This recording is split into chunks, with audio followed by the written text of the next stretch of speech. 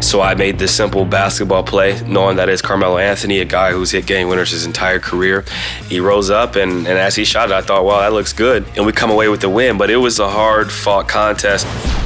I don't mind necessarily the reseeding. I think that would be interesting. I'm not sure how I feel about it. I think I'm indifferent right now until I get the full explanation of how they would go about doing it. The mid-season tournament is another thing.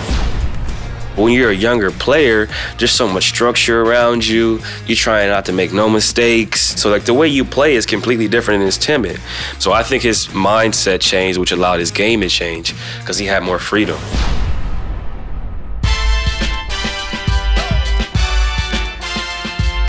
Welcome to the Fletcher Cox episode of Pull Up. That's right, episode number 91. In about 20 minutes, we'll be talking to Brooklyn Nets point guard Spencer Dinwiddie. Talking about a guy who's probably going to be an all-star this season. You won't want to miss that. Currently in Minnesota, had a long road trip. We've gone through New Year's. I've gone through sickness. I've gone through 30 hours of sleep. Playing in a game in Toronto where it's very cold to now about to play in a game in Minnesota. Luckily, we were able to get a win in DC as well as a win in Toronto, trying to wrap this trip up with a 3-2 record before we head back home. As you can tell from my voice, I'm still recovering from sickness. Wifey is sick as well. I'm off the Z-Pack, Mucinex, Allegra D, tons of vitamin C, echinacea, fish oil, you name it, I've taken it, and it's starting to work, so I'm thankful for that. Shout out to the doctors and our team staff and trainers who've been with me every step of the way to make sure that I'm able to kind of come back as fast as possible. Jordan, I know you were sick recently as well. It's that time of the year. There's nothing like being sick. It's terrible, but it makes you really appreciate great health, honestly. Yep. When you can't really do the things you normally do, like walk into the bathroom is a real task because you're exhausted. You really appreciate the small things again, that's for sure. Man, it really does, see? And especially this time of the year, you talked about your situation, mine as well, and also my little guy has 101-degree fever. Jeez. My daughter's been coughing, so we got in our house, got to be very careful.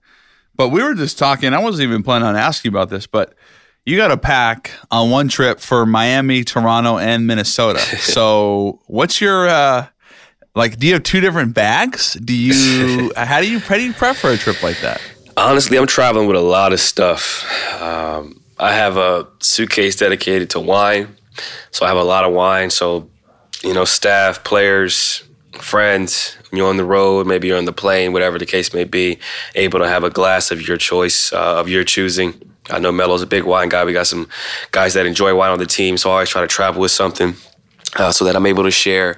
And then I have two other suitcases. I have a suitcase that's basically, shorts, T-shirts, socks, shoes, drawers, toiletry bag, lotions, things of that nature. And then I have another suitcase that's like the actual clothes that I'll wear. So jeans, sweatpants, room for coats. I had to pack for New Year's, so I had a suit. Wow. And an outfit to wear with wifey on New Year's. And then you got the Miami outfit, which is versatile because it could be 60 degrees, it could be 70 degrees, or it could be 45, 50. And then you got the Toronto, Minnesota, so the Canada Goose, the Li-Ning jackets, things that allow you to kind of stay warm. So I have those suitcases, and then the team travels with our Normatec for us. So I also have another suitcase for my Normatec as well. So that's a lot of luggage. Yeah, our staff does an incredible job of moving all that stuff off the bus, and I commend their efforts because it's a lot to do, especially when it's 7 degrees outside. Well, you don't have you don't have Nas Little helping you out because he's a rookie? I have him carrying some smaller stuff, maybe my book bag, or if I know I'm not going to make the first bus to the airport, I might have him grab a duffel bag for me or take something to the first bus. That's fair. But for the most part, man, they have it pretty easy. They don't have to do too much. Who was your guy that was demanding that you carried bags when you were a rookie? Was it Earl? Earl was pretty lax. He didn't really make us do much. I carried LA stuff a lot. His toiletry bag, he had a nice Louis Vuitton toiletry bag, but he never liked to carry it post-game, so I would take it to the plane for him or get a book bag or duffel bag. Sometimes I would get food for some of the vets, so if there's a post-game meal, and they want to eat, but they have family they want to go talk to, they'll make their plate or whatever and then just kind of hand me it, and I'll take it to the plane for them or put it in their seat to make sure that they have it and don't have to carry it around. So just little stuff like that. Food pre-flights. I always had my Mickey Mouse book bag, so I was always able to put stuff in my Mickey Mouse book bag that they didn't want to carry. It really wasn't that bad. It goes fast. It's like 9 months, and if you don't have a draft pick the next year, then it becomes like 18 months. That's not too bad. Well, I'm happy to hear that, because I was just thinking if you were carrying LA's Louis Vuitton bag, you could cop it as your own. Right? It was a dope toiletry bag, not going to lie. And I thought about asking for it. He probably would have gave me it if I would have asked for it, honestly. But I knew as a rookie, you just kind of do your job. You show up early. If they actually do something, you do it. You try to blend in as much as possible while being cool, which is hard to do for a young guy adjusting to so many different things and going through injuries. But after a few months, I kind of picked up on how I needed to maneuver and how I had to behave. And I think the vets liked me after a while because I was just very cooperative after being so resistant early on. Okay, so before we move on, I do have one more rookie question. I never even asked you off the air, I don't think, which is not what was your welcome to the NBA moment, but who was the first guy that really busted you one night? Like, who was the guy that got you the first time in a game? Oh, I was going to say in a game. I was like, I get scored on practice a lot. I had a lot of great offensive players on my teams historically, but in the game, Lou Williams and Manu Ginobili. Ginobili went to work on me. Jamal Crawford went to work. Those guys were all just really good in pick and rolls. They play on teams to where if you don't stop a play, they run it again. You know, people talk about the old NBA. I wasn't really a part of the old NBA, but 7 years ago when I was a rookie, the San Antonio Spurs, there's a lot of those veteran teams. Tim Duncan was still playing. They had a very good understanding of how to execute, how to win games, and how to exploit mismatches. And when a rookie came into the game, most of the time, the team you're playing against would run a play for whoever you were guarding because they knew you were younger. And chances are you'd probably make a mistake, maybe have a breakdown in coverage, maybe not read the pick and roll correctly, or get hung up on screens. So they would go to Ginobili early and often, and it would be a high pick and roll, and he would get space and Euro. He would stop and shoot threes if I went under, and then I would get switched on to Tony Parker after guarding Ginobili, and then they would go 3-5 or run wedge, and he would get middle and shoot floaters, and then he would bingo and go baseline and do a spin move and lay it up. So there was just a lot of interesting coverages I went through early on in my career because I was guarding so many different unique scorers, from 2 guards to point guards to 3 men who could either score in pick and roll, score in ISO situations, or be great off the ball like a JJ Redick who just moved around constantly and really wore you down physically. So I would say those are the guys that I had a lot of trouble with early on, especially Manu Ginobili, because he was just so crafty and scored in bunches, especially when we played in San Antonio. That sounds really fun, man. I mean, I don't know what's worse, that or having to, carry around LaMarcus's $5,000 toiletry bag. But either way, you're in for it. So, okay, I guess that's a good transition to great scores. Carmelo Anthony last night, and we are recording this on Wednesday, January 8th. He had a game winner in Toronto at Air Canada, and I'd love for you to take us through that play, because watching it, I definitely thought you were going to go with the step back. You were going left. It seemed like you were in a good rhythm, but then his defender helped, and you kicked it to him, and he did the rest. So take us through the play. Yeah, the play originally was for them to get the ball into Dame, but if Dame wasn't open, I was to find a way to get to the ball with Melo taking it out, and they double teamed Dame off the inbounds, and I was single covered, and I was able to break free from Rondae Hollis-Jefferson. Shout out to my guy, Rondae. Recently had a birthday. But I caught the ball about 13 seconds left on the clock, 13.6 or whatever it was. And I could have attacked right away because there was an opening with everybody kind of towards the half court. But I knew that we probably wanted to just take one shot and have a chance for a rebound in the event that we miss, and either you win the game or the game goes into overtime. So I just kind of waited around the 13, 14 foot mark in the right corner of the basket. And I just kind of triple threaded and waited and read the defense. I thought about going baseline.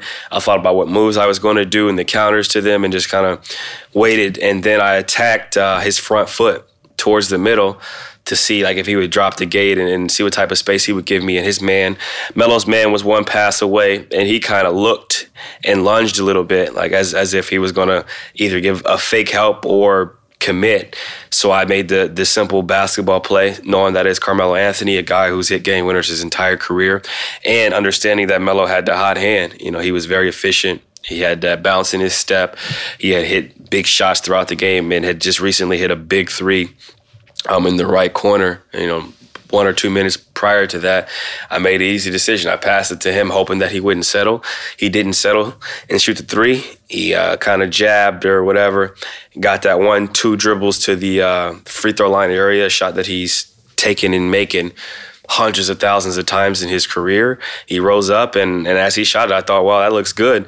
And my only hope as I passed it to him was that it would be 3, 2, 1. Shot goes in, buzzer goes off, game over, like memorable moment.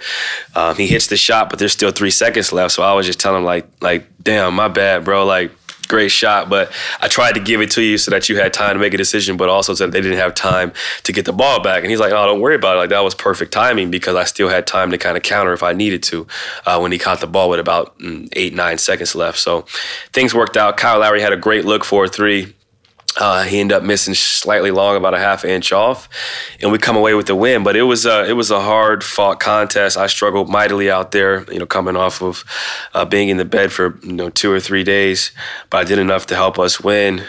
Made the right play to Melo down the stretch, and we got enough stops defensively in a hard fought game against a very tough team who's also battling a lot of injuries, just as we are. Both Melo and Derrick Rose had de facto game winners last night. Derrick had a that's cool kind of basically, yeah. Melo's patented pull up going left and Rose's patented floater from about 6-7 feet. It was a nice moment to see both of them have great nights and great moments. Dame said after the game he thought it could be a launch point for you guys and that the team feels like this could be a special moment. It was also great to see Nurk celebrate, knowing how close he is. You've said for a while, CJ, that you're a couple weeks away from really turning the season around. We're about halfway through. Where do you feel like you're at now as a team? No, I think that was a good win for us. We're trending in the right direction, coming off that win. I think we had a good win in D.C. over the Wizards, a team who's obviously injured but playing better, having picked up wins against the Celtics, the Miami Heat, and another playoff team in the last week. But I think we just got to continue to inch forward defensively, play more games similar to how we did against the Raptors. That'll be very important. And down the stretch of games, continue to be efficient and effective. And I think we give ourselves a chance to make a real push. Obviously, the other teams in the 6 to 8, 6 to 12 range. You got the Phoenix Suns. You got the Oklahoma City Thunder. You got a lot of different teams who are playing well. So we just got to continue to tighten up. Don't go anywhere because coming up next, special guest, Brooklyn Nets point guard Spencer Dinwiddie and all-star favorite.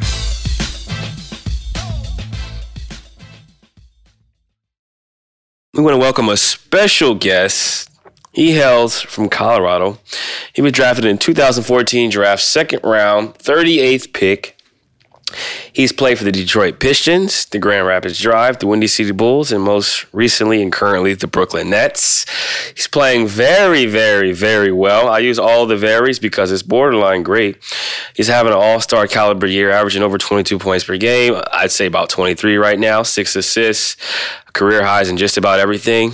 Brooklyn has done more than just stay afloat without Kyrie Irving and Kevin Durant. They've played well, been a 500 or plus 500 team most of the season, and a large part of that is due to Spencer Dinwiddie. So shout out to Spencer Dinwiddie for not only the way he's playing right now, but for coming on the Pull Up Pod, bro. I appreciate you. Welcome aboard.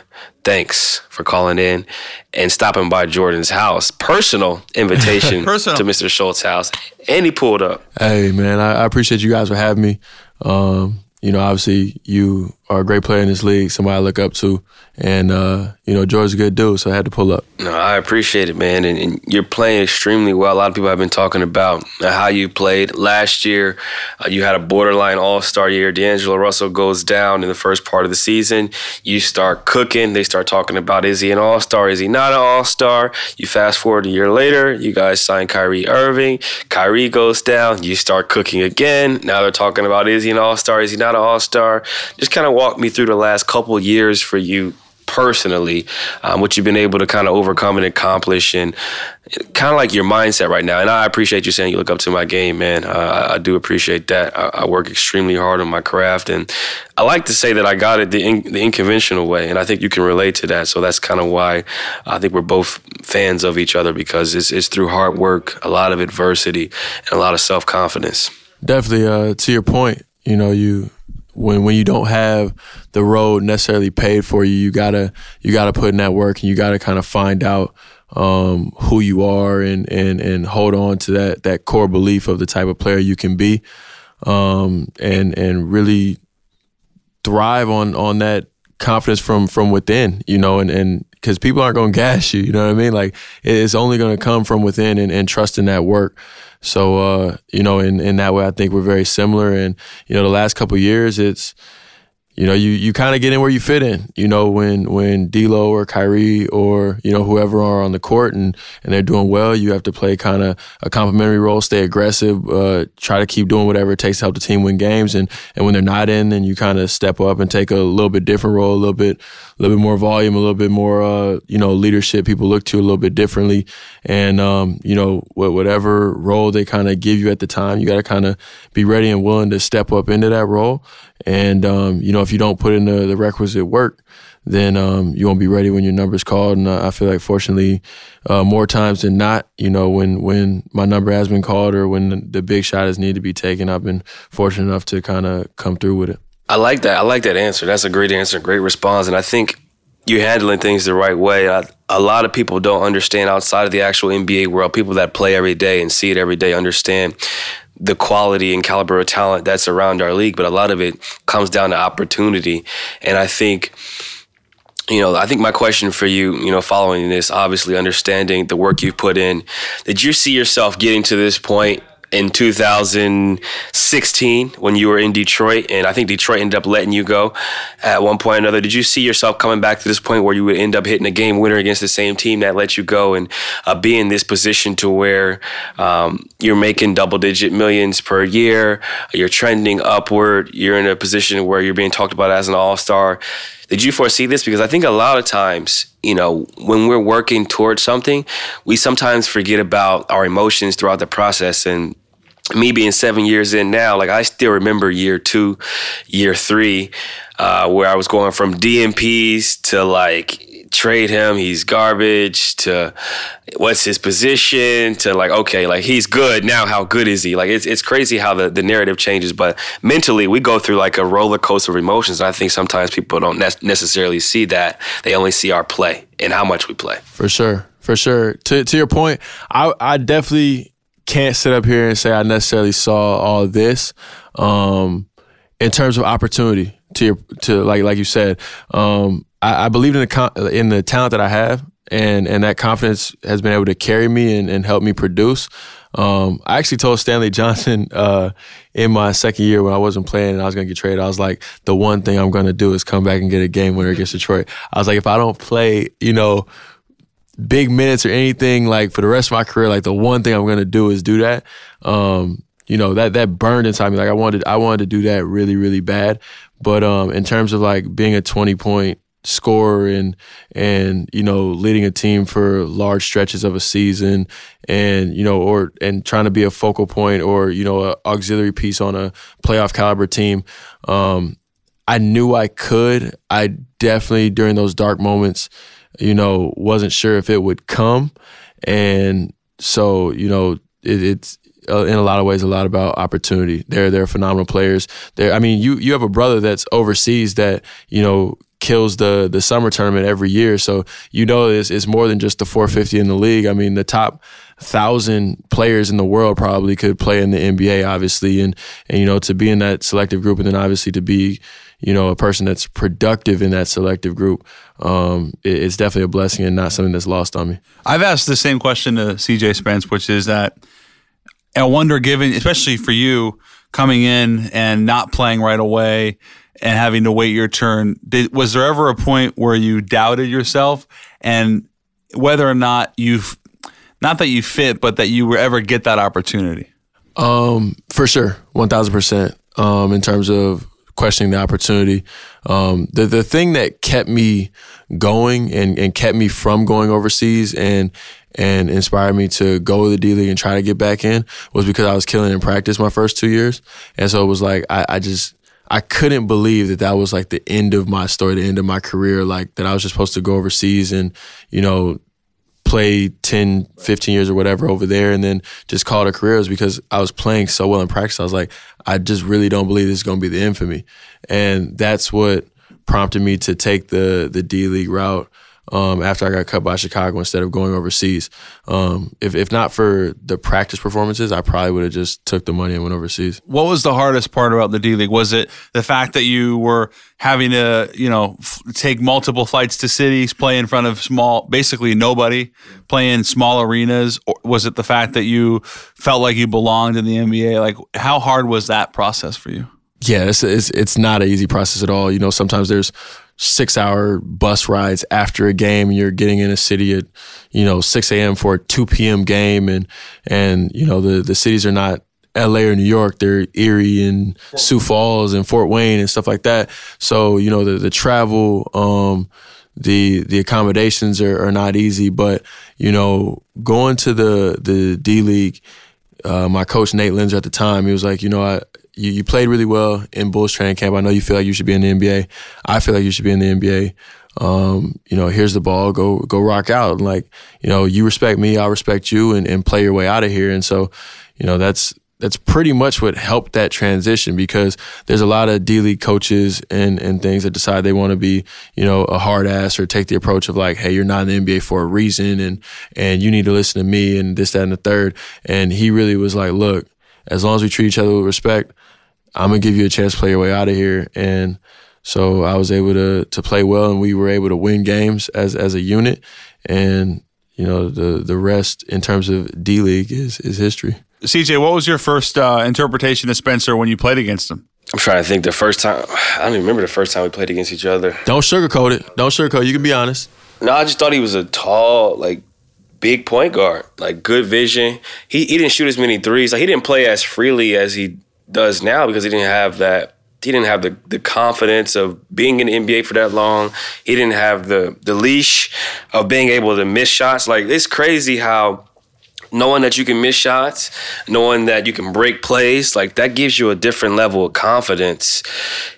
I compare it to this. When I was on scout team, my earlier days, my best practices were when I was Steph Curry, Russell Westbrook, Klay Thompson, and Kyrie Irving, those types of guys, because you can break plays and it's okay. It's not frowned upon. But when you're a younger player, there's so much structure around you. You're trying not to make no mistakes. You're looking over your shoulder.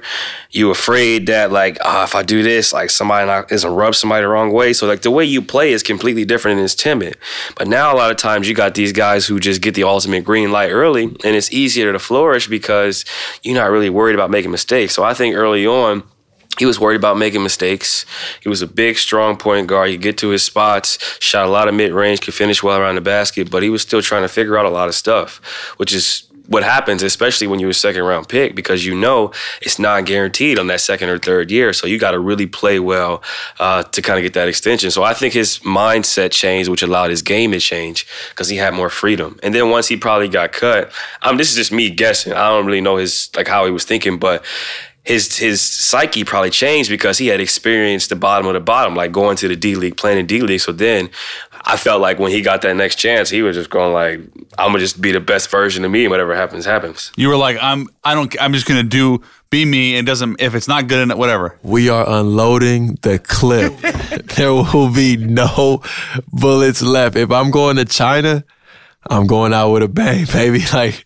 I'm going 0 for 15 going to China then, because that's just what it's gonna have to be. Yeah, that's exactly what I would have did. So like I get it, and I think that creative freedom, like having that thought process, allows you to explore. Like I tell people all the time, like I didn't go to the NBA from Lehigh by just running the play every time coach called it. Like, I made a lot of great plays. I made a lot of mistakes. But even now, it's like you can't play perfect basketball. Like, the best players in the world get paid to miss more shots than they make. And people don't have that perspective. But that's the perspective I have. It's like, look, I'm supposed to miss more than I make, and I'm still a great player. So, like, if I miss, I miss. It's not because I'm a bad player. It's because the ball just didn't go in. It's the law of averages. I'm with you. What about like playing for Kenny? His style, he's obviously a player development guru. Like that's his background. How much did he encourage you early on? A lot. I think once we kind of got through the first year, when I was kind of getting acclimated to the system and stuff, going into the second year, they were really just kind of like, hey, if you miss a shot, don't worry about it. Like, it's going to be okay, all that other stuff. And so that really freed me up, like CJ said, not to just run the offense, not to just, hey, I can't turn the ball over, I can't do this, I can't do that. It freed you up to really go for the play that you saw, or the play that you read. And if you needed to break a play and drive or pull up and shoot or whatever it is, then you did that. And it wasn't just like, hey, they said pass it to the wing, so I'm going to pass it to the wing and then cut through and stand in the corner and, but I didn't mess up. You know what I mean? So I really appreciate, the coach staff in Brooklyn for allowing me to blossom in that sense. Looking at the NBA now, the way the game has changed, I think a lot of people who played in the old NBA talk about it. It's more outside in as opposed to inside out, more three-pointers, faster pace, more fouls, more hand check-ins being called. I think all those things have allowed our game to evolve and allowed our game to change. But looking at some of the rules and things the NBA is trying to implement now, are you a fan of some of the things they're trying to do? The in-season tournament being one of them, the reseeding being another. And as you answer, keep this in the back of your mind. I was asked what changes they should make to the NBA as someone who's on the executive committee of the NBPA, and I said they should have a one-on-one tournament during All-Star break for money. I like that. That was my request. That was my only request. I said we can figure out the other stuff later. I said if you put a one-on-one tournament during All-Star break, you do a dribble limit or whatever, for bread, televise it, do whatever. I said, you know how many players would fly in just to play one-on-one and leave? Like, I'll fly in, bring some shoes, bring a trainer, take me up. We can play these ones, and then I'm going on vacation to the beach right afterwards, straight from the gym. Exactly. That was my request. And they were rolling with it? I think they're going to pitch it to them, but I'm saying this on the podcast right now so that when people listen to this, they can talk about it. I'll bring it up again, and we can figure out how to monetize it because there could be a payout for the winner. We can have side bets on the low. The NBA can approve of us just putting money up between each other. You get into gambling now. Be careful now. They might try to terminate your contract for gambling now. This is considered friendly wagers between friends during All-Star break on one-on-one competitions, and they can regulate it however they see fit. Dame proposed the idea that where you can challenge people, right? So you feel like somebody getting a little clout that they don't deserve. You pull up on them like, look, I want to play you one-on-one. Oh, I ain't mad at that. I'm undefeated currently, so I'm all for that. The ones are real. I love it. Oh, so you ain't never lost even in Brooklyn? I ain't never lost even in Brooklyn. Even Kyrie? Even in Brooklyn. Oh. I ain't never lost even in Brooklyn. Oh, he said he never lost. So when KD come back, I think you're going to take your first L. Hey, we going to have to figure that one out. I've never played KD, so. CJ, are we good with like smalls on bigs? Or is this... Oh, wait. Not like no Shaq stuff, because come on. I mean, that would be tough. Like, you're going to put Giannis out there with Ish Smith? Like, that's that's very unfair. But maybe it's a part of the wings game. And bigs. Yeah, I like that. For sure. I think you split it up, that would be better, because you don't want no 5'11" guy guarding a 7-footer. Yeah, I was about to say, you put me on Joel or something like that, man. Like, come on. But like, it's gonna get a little dicey. How great would it be to have like Jokic and Embiid one-on-one? For sure. For sure. That would be a slugfest. Or like two CJ big, Dame, skilled 7-footers. CJ Dame for everybody to see. Ooh, hey, let's get to it. Y'all are hilarious. But back to my main question. I like that discussion. But back to my main question. Do you like any of the changes that the NBA is proposing? The midseason tournament, I'm not really a fan of. To my limited knowledge, I haven't really read too much about all the stuff and become really well versed in it. So I'm not. As far as playoff reseeding, and because they're trying to do it with conferences, right? And it'd be less travel too. Yeah, less travel. I'm not opposed to that one if they really feel like that's going to enhance the game. Obviously they would know better than me. They're polling fans, polling all these people. And I think the best teams should play for a championship. And if that's 6 Eastern Conference teams and 10 Western Conference teams, then we just got to be better. You know what I mean? And that's just real at the end of the day. But the midseason tournament thing for the draft picks or whatever and all that stuff, I don't know how you really properly incentivize guys to do that and if that's a phenomenal concept. But they get paid the big bucks to make these decisions. I'm not diving too far into it. What do you think, C? It's tough. It's tough because, like he said before, we don't know what's going into their thought process of how do we make the game better, how do we attract more viewers, how do we get a new TV deal in 2 or 3 years when it's up. But I don't mind necessarily the reseeding. Like he said before, if it's going to make the game better, if it doesn't affect travel too drastically, I think the reseeding of the Final Four, so basically the Western Eastern Conference Finals, I think that would be interesting. I'm not sure how I feel about it. I think I'm indifferent right now until I get the full explanation of how they would go about doing it. The midseason tournament is another thing that I don't have enough information on it. They've explained it to me, but I'm just not sure from a standpoint of playing a midseason tournament between, November, December-ish. There's a winner, there's an incentive for the winner, but the rest of the teams that play what's the incentive? If you lose in the championship, you essentially played 3 or 4 more games than the rest of the league. And they're trying to reduce the schedule to 78 instead of 81, but some teams will end up playing 82 games. It's it's an interesting shift in dynamic to where you have to kind of weigh risk versus reward. What's more important, the midseason tournament or the NBA Finals? Do they have a parade? Like somebody said before, is there a parade for the midseason tournament? Do you reward the second place team? My brother plays in Europe, and there's incentives in his contract based on the cups. First place finish, second place finish. You know what I'm saying? To where it kind of keeps hope alive. Whereas you lose in the championship, and it's just a wasted 4 games right in the middle of the season. My understanding is that they're trying to find some kind of common ground with the way that the soccer leagues do it. For instance, the Premier League, the English Premier League, they have the FA Cup, which is the battle for all of England, right? But then they also have the Premier League. So you might be dead last in the Premier League, but you also might be able to win or battle as well and have competition in the FA Cup, which is playing teams from all the different leagues. So I don't know how that would work with the NBA specifically, but it's trying to incentivize teams to still be competitive that are not necessarily going to be in the playoffs. I got you. But in order to do it, you have to have buy-in across the board. You got to have buy-in from stars. I think it's a lot harder to do than it sounds. To just say let's have a midseason tournament sounds kind of fun, but when you actually think about what it entails, it's difficult to do. I think also the ratings. Yeah. We've talked about it too, is the fact that the ratings haven't been, as strong. And so they're trying to find ways, and this is Adam's nature to be innovative, but you got to be careful now because does that mean you're going to reduce regular season games, CJ? We talked about that number 82. I don't know how that would work either. And isn't that dangerous? And if you start, I think they're debating all options, honestly. I think anything is on the table at this point in terms of maybe it's 78 games, maybe it's finding that happy medium. I think everybody's kind of going through that process of figuring out what makes the most sense and how to go about doing it.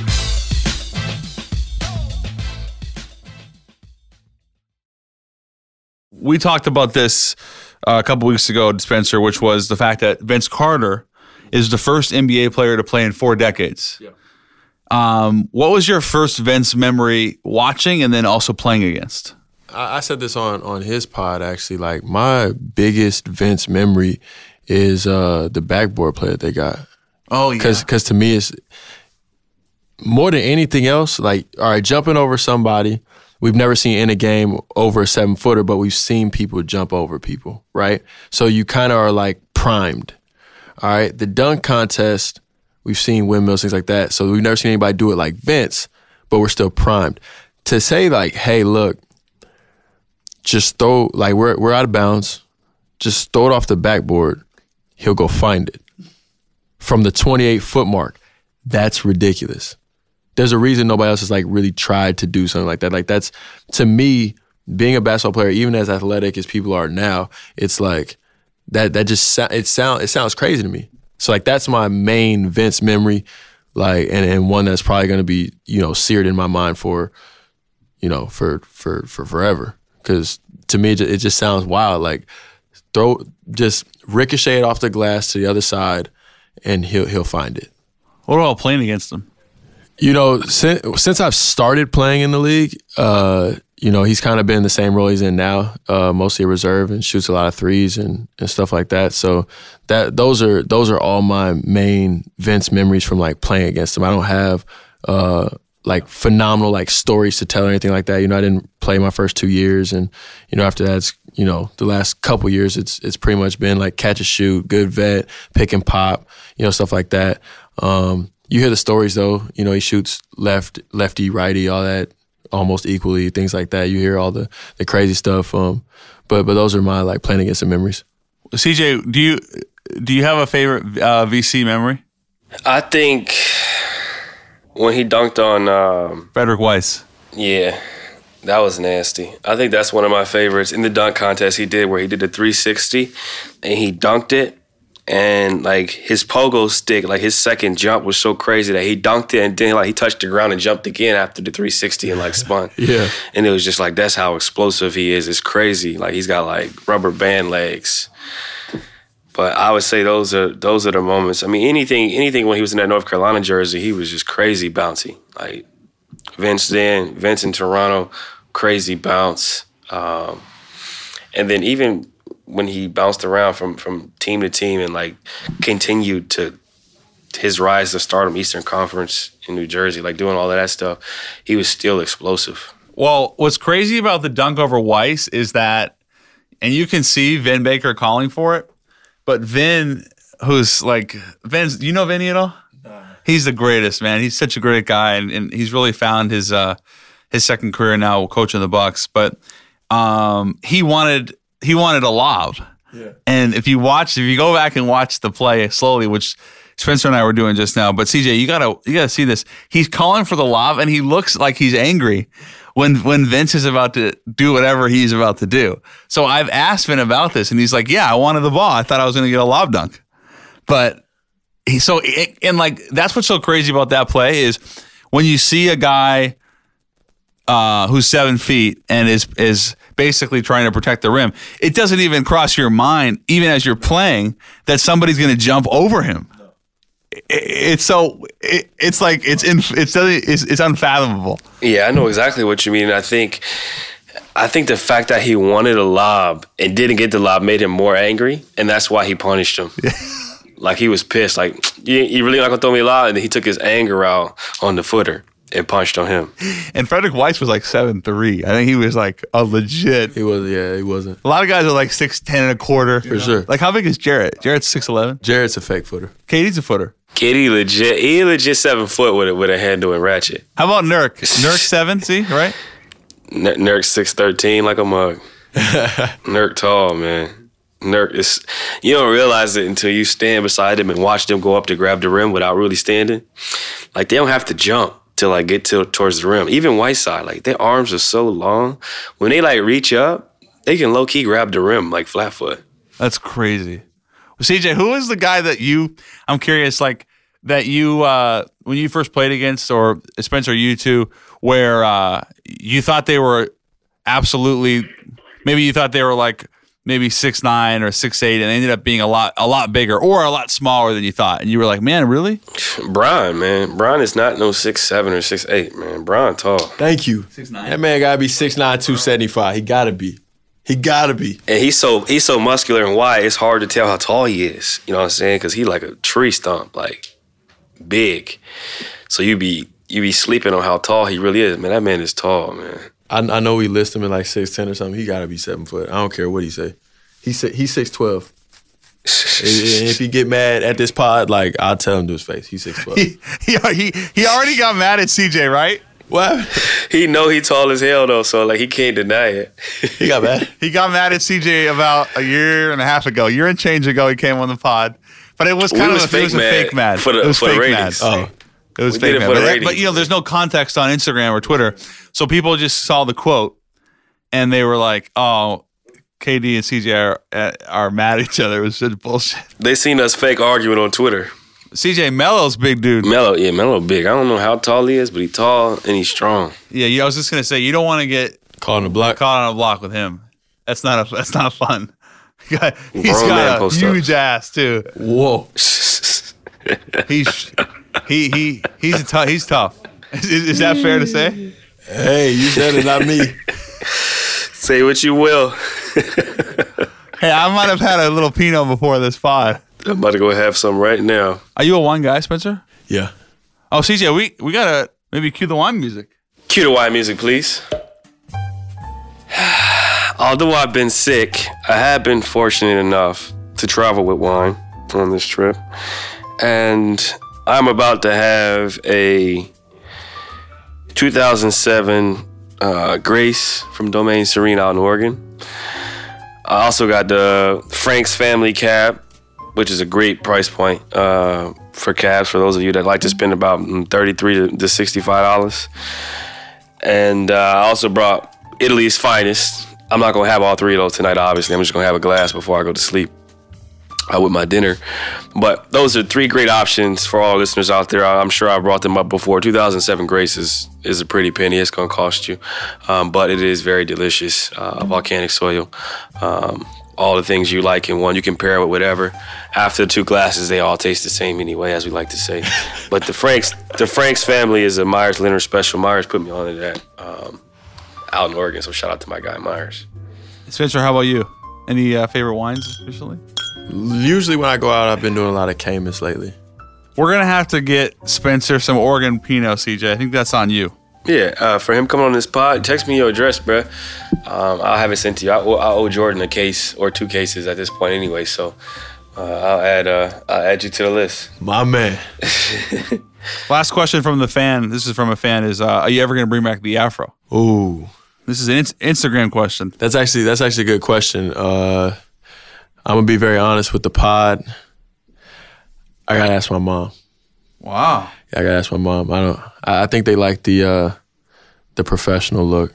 Ooh, okay. So my mom want me to cut my hair so bad. She hate my nappy fro. Yeah, man. So I think I gotta ask permission. It looked like you, CJ, were wearing. It looked like your hair is a little long right now. By the way, it's braid length long, and my girl is terrified. You gonna do the hairstyle everybody got right now with the braids on the top? That's the only reason I haven't done it is because I missed the wave. I wanted to be the first one on, and I missed the wave, and now I feel like I'm just jumping on the wave if I do it. So I'm trying to wait for it to die down so I can get my braids off before I cut it. There you go. Last fan question is, one says all the love from India, so there you go. I appreciate you. And then the Book of Khan, why do they call you the mayor? Oh, that's easy. That came from Colorado. So, after my freshman season, we were trying to recruit a lot of guys, obviously, just like any college. And they were trying to recruit Cali really heavily. And so being from there, all the recruits would kind of reference like, hey, I've seen Spencer's freshman year. I know him from high school, yada, yada, yada. And so they were like, man, it's like he's a politician. And so they started calling me the mayor because I would try to get all the recruits. And then we had a couple successful classes and they would kind of talk about me helping sign some of those guys. And that's where I got it, and it kind of stuck. I love that. That's great. That's a cool story, man. All right, C. But I appreciate you coming on the Pull Up Pod, man. sure. Best of luck the rest of the season. Keep doing your thing, man. I hope you become an all-star, bro. Pulling for you. You can catch us on Apple Podcasts, Spotify, radio.com/Pull Up with CJ, or wherever you get your shows. And don't forget to Pull up!